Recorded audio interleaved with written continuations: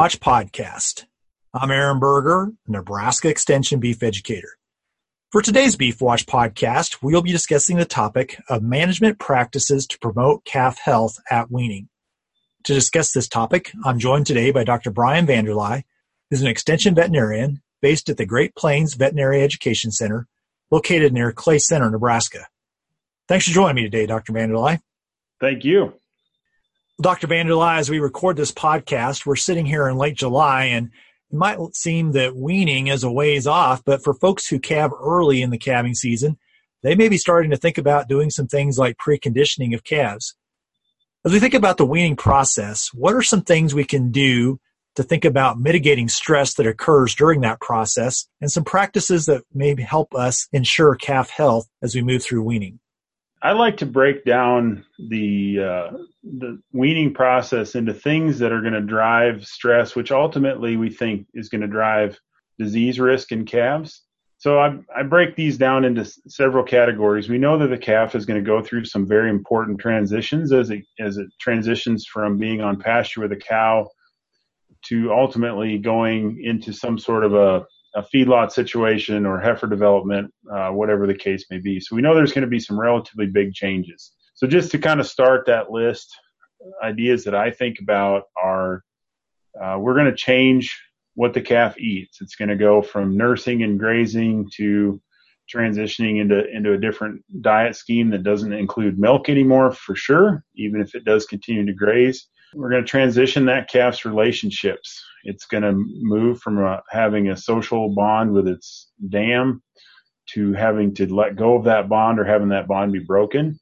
Another thing that drives a tremendous amount of stress that we often forget to include as we think about mitigating stress for calves, if we have different management groups of cows and calves, we'll commingle calves at weaning, which will really drive stress. It'll also drive, if there's any pathogens that have developed in one group and not in the other, those pathogens are often transmitted at that point to a calf that's stressed anyway. So commingling is a big problem. In some cases, they have to transition where they think about going to get water, depending on their water source, if they've been drinking out of something that's more natural, a creek or a pond, versus transitioning to some sort of a tank or automatic watering device. So all these things kind of create a lot of uncertainty for the calf, which is going to generate some stress, psychological stress, we think. It's hard to ask a calf to go ahead and tell us about that, but we think that generates psychological stress as they reestablish the pecking order, cope with the broken bond between themselves and their dams.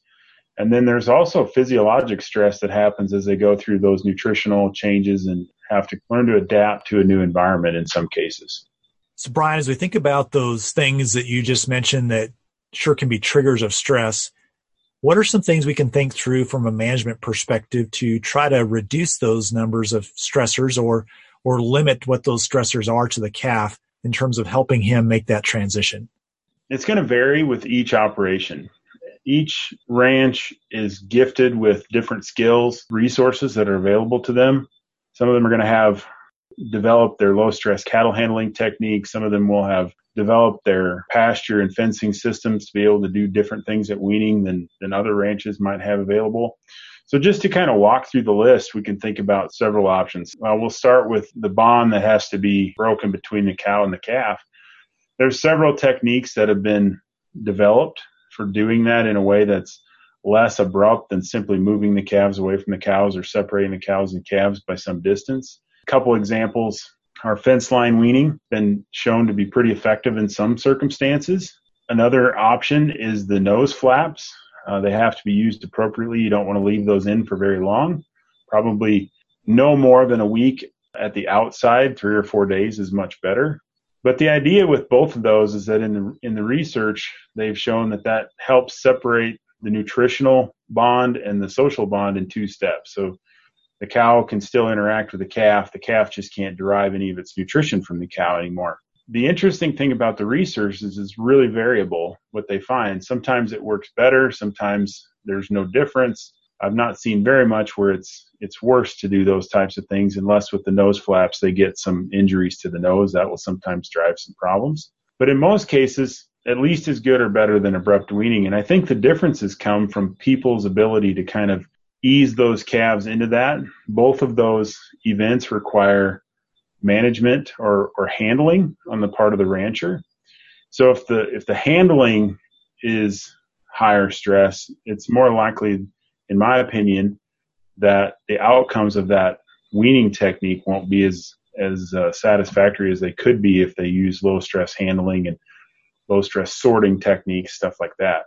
And the bottom line on those things is, especially separating the bond, is to look for ways to calmly get the calf separated from the cow and give them the opportunity, if the ranch is set up to do so, to have some time to work through breaking that bond instead of making it really abrupt. I think that's a great point. And one thing I was going to bring up just a little bit is I think we think about weaning as an event that occurs, but really we're doing a lot of things with that calf and cow prior to weaning that sure can impact how that calf views the person who's handling them, how they interact with them. I'm just thinking about going all the way back to when that calf is born and maybe how handling occurred when it was tagged or things like that. Things that the handler of that cow and calf did early on can sure impact the relationship or how that calf views the person handling them at weaning. So we can do some things even before we get to that point that can set the stage that already starts to provide a reaction by that calf that can be viewed as either positive or negative even before we get to that time when we're ready to wean. That's absolutely true. In fact, not to play a game of one-up, Aaron, but I think it goes even further back than that to the types of selection decisions we make regarding the docility of our cows. If we choose cows that have pretty aggressive or flighty personalities, that will be passed on to their calf. Same thing is true of bulls, but it seems to be especially true of there's some learned behavior there. And those calves will react to stimuli from people the same way that their dams do. And that will certainly drive stress at separation. You know, if they, as you said, if they view people as a threat rather than as a source of protection and sustenance, they definitely will respond poorly to separation and human interaction. So you're absolutely right. Weaning starts way, way back, well before the day of weaning actually happens. So that the same thing can actually be said of some of the other things that drive stress. For instance, the nutritional stresses that calves go through. I think there are some ways that ranchers can think their way through about how they can either provide a similar environment to what the calves were on before they were weaned for them to go through the weaning process on, so that they can continue to graze on a well-managed pasture with good grass that will meet a calf's needs. You got to think a little differently between a calf and a cow at that point, because calves are going to have a different set of nutritional requirements than what a cow is going to have. But if you can provide pasture that a calf is accustomed to, where they can continue to graze as they've been doing for quite a while with the cow, certainly will remove some of the stress that comes with having to transition to a different diet. Conversely, I think ranchers can think about ways to introduce the weaning or the post-weaning diet to the calf while it's still on the cow. Feeding both cows and calves can be a good way to train calves how to eat a different diet or a supplement. It can be kind of expensive from the perspective of the feeding the cows is expensive. And I don't advocate for increasing expense, but if you're going to have to feed those calves something after weaning that they're not accustomed to, it might be worth a little bit of money to train those calves to eat and have the cows help in that training process. Same thing can be said for water, making sure that the water source that the calves have post-weaning is either something they've seen before or something that they can continue what they were used to as a calf on the cow. You know, I think that's really a critical one. And obviously in your position, Dr. Vander Ley, you see this all the time, but dehydration for calf is pretty detrimental to its health. And so keeping that calf hydrated, thinking about having good quality water in front of the calf. And then I think also your comment, you know, if they've been drinking from a natural water source, a stream, a pond, how do we try to create a situation there where they can quickly find that water source, learn to drink in a different scenario than maybe what they have been prior? Yeah, sometimes those are not possible to get them perfectly matched. But keys here, too, are the same. If you're going to feed something different, make sure it's fresh and really good quality. That includes the water and the feed, not just not just the feed.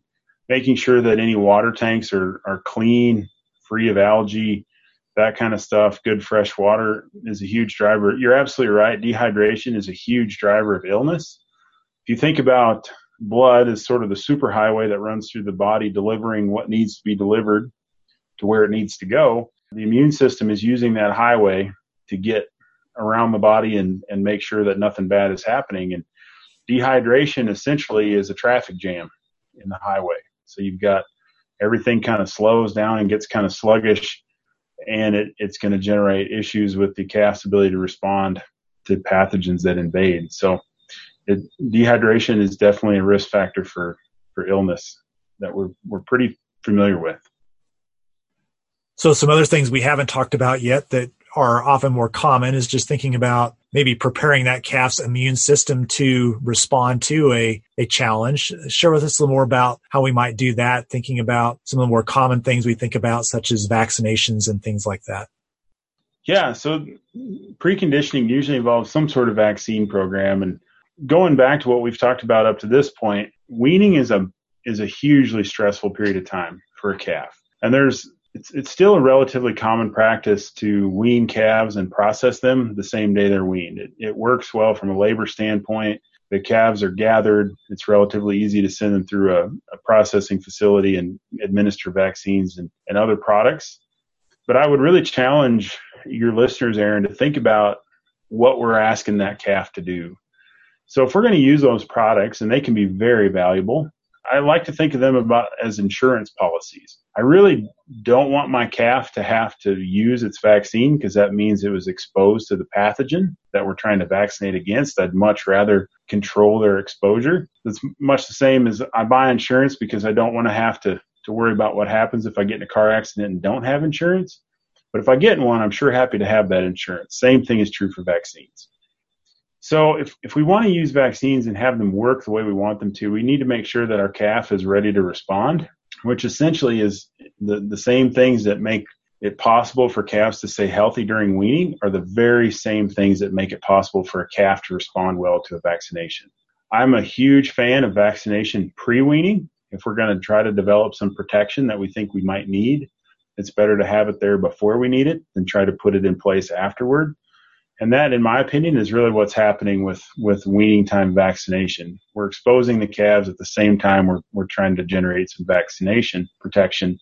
And inherently, that means we're behind because it takes at least a week, probably more like 2 to 3 weeks, to generate a full, well-rounded immune response post-vaccination. So a lot of bad stuff can happen even in the first week after vaccination. And that's assuming that the calves were in a capacity they were not experiencing so much stress that they couldn't respond to the vaccine. So pre-weaning vaccination, trying to be at least a 2 or 3 week window out in front of weaning, I think is a positive thing.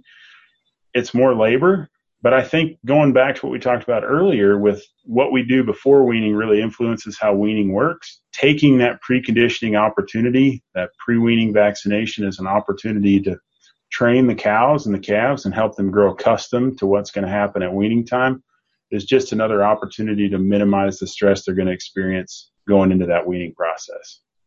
So one thing I'll also mention just briefly, and we could dive into this and go quite a ways, but I do think there is some good research out there that shows calves need to have a ample mineral program in place, and that may be from the forage they graze or maybe to be provided in a supplement if you're in places where you're deficient in some minerals or you have some minerals that are antagonists. But immune response and minerals do seem to go together, and so having adequate in place is important.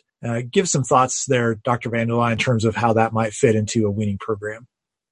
You caught me in a weak spot. I'm not a mineral nutritionist. I know enough about minerals to be dangerous, but here's a couple things I do know. Copper, and so things like copper and zinc and cobalt has been shown to be very important for immune responses. Selenium is an important mineral for immune response as well. In each of these cases, deficiencies are roughly equivalent to toxicity. So we can have too much or too little of any mineral in those categories and get into trouble.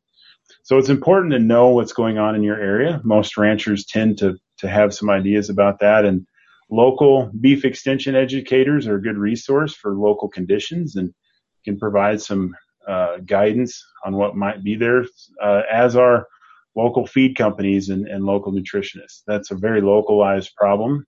You're absolutely right in that if you have deficiencies or excesses, those very much can drive problems with health. When I see most of the wrecks that I see at or, at weaning or thereafter, the typical picture that I paint of those things in retrospect as I look back is the picture of immunosuppression. So we have calves that were not prepared to handle the challenges that they faced. And instead of seeing one thing, I tend to see a lot of different things that manifest. So I'll see respiratory disease, and if we work those up, we'll find lots of different bacteria and viruses. And if I see respiratory disease, it's very likely that I'll also see gastrointestinal disease. So we'll see coccidia and scours of one kind or another pop up at weaning time. So these things kind of come as a bundled package of diseases, and they usually represent calves that just weren't ready for one reason or another. They might have been overstressed. They might not have had proper mineral nutrition. Very important thing. They might be short on macronutrients in some cases. Some calves coming off grass at weaning can be pretty deficient, or they can be getting a diet that's pretty deficient in protein and energy, especially as they transition into weaning. If careful attention isn't paid to what they're eating post-wean, they can get in trouble. So paying attention to both the big and the little details really pays for weaning, which takes preparation. And maybe that's the theme here, is that thinking about this in advance of trying to execute it is really important. Anything else you'd like to highlight, Dr. Vander Ley, as we point towards wrapping this up? I'd reiterate what we started with. I think if you want to be really effective at maintaining calf health going through the weaning process, you have to think beyond what you can do to the calves as things develop. I think you need to think about the drivers that are going to make things go wrong. So stress, commingling, nutritional changes, all are going to drive the process. And rather than trying to put Band-Aids on health post-weaning through treatments and even in some cases through vaccination, think pretty hard in your own situation as you approach weaning about how you can mitigate that stress of separating the dam and the calf, how you can ease the calf through the diet change that's going to occur as they lose milk and transition to something else. And then especially, and we didn't emphasize this very much, but if there's a lot of mixing of groups of calves that's going to happen, think about how to mitigate that. Either wait until after weaning or perhaps do it before weaning. To mix calves and wean them on the same day is another really good way to drive disease problems. So quick summary is think about what causes the problems and identify ways in your operation to fundamentally try to alleviate those issues. Well, thanks for joining me today, Dr. Vander Ley. You're welcome. Thank you for having me on. For more information on the topic that we discussed in today's Beef Watch podcast, I encourage you to visit the beef.unl.edu website. At the website, you'll be able to find several resources on this topic.